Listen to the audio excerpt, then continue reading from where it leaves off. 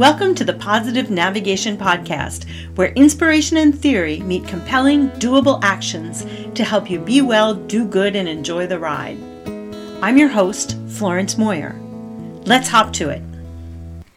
A joke went around social media recently about how the temperature in my area went from 90 to 55, like it saw a state trooper. It made me laugh back when it still felt like late summer outside. A week into running the heater constantly and seeing the sun set earlier and earlier, I'm no longer chuckling. Autumn.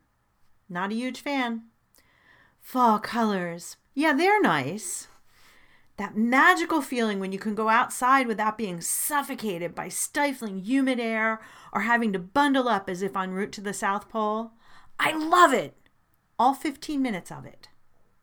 The inevitable weeks of darkness and cold. Nope. Look, I accept that change is inevitable, but I doubt I'll ever celebrate the cold and darkness of fall and winter. But no matter how much I whine and complain, there hasn't been a single year when my complaining stopped the darkness from getting longer and longer until that glorious day in late December, or the temperature from being miserably cold until February, March, sometimes April. When I can't change a change, I can still change the way I navigate it. So can you. Not by trying to pretend away the things I don't love about fall. No fake delight over driving in the dark at 4 o'clock in the afternoon or fake joy at being cold, no matter how many layers I wear. Not by moving closer to the equator, because things I love about where I live still outweigh my disdain for the darkness and the cold. Not by stopping complaining because, well, people might not realize it's me. So what can I do in the face of inevitable change?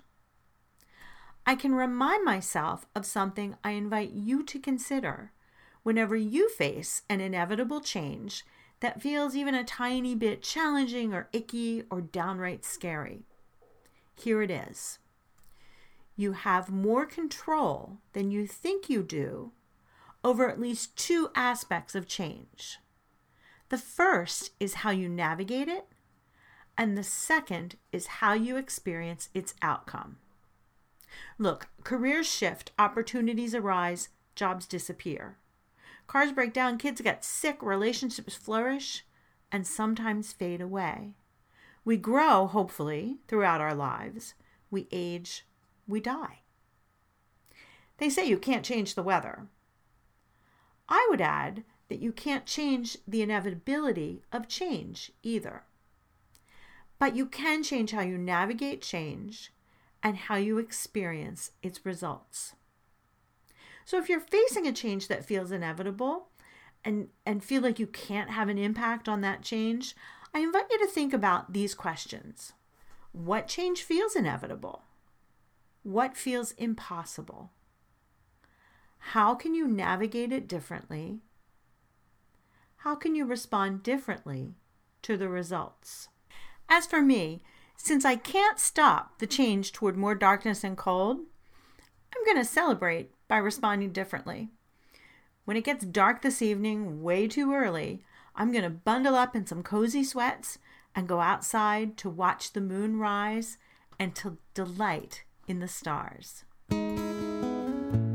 Thanks so much for listening to the Positive Navigation Podcast. If you like what you're hearing, I'd be thrilled if you would subscribe, give it a recommendation on iTunes, and tell your friends to listen too. To learn more about my work in the world, including ways we could work together, visit me on the web at florencemoyer.com. That's Florence, like the city in Italy, and Moyer as in Bill Moyers without the S. Thanks for listening. Now it's your turn to get out there and be well, do good, and enjoy the ride.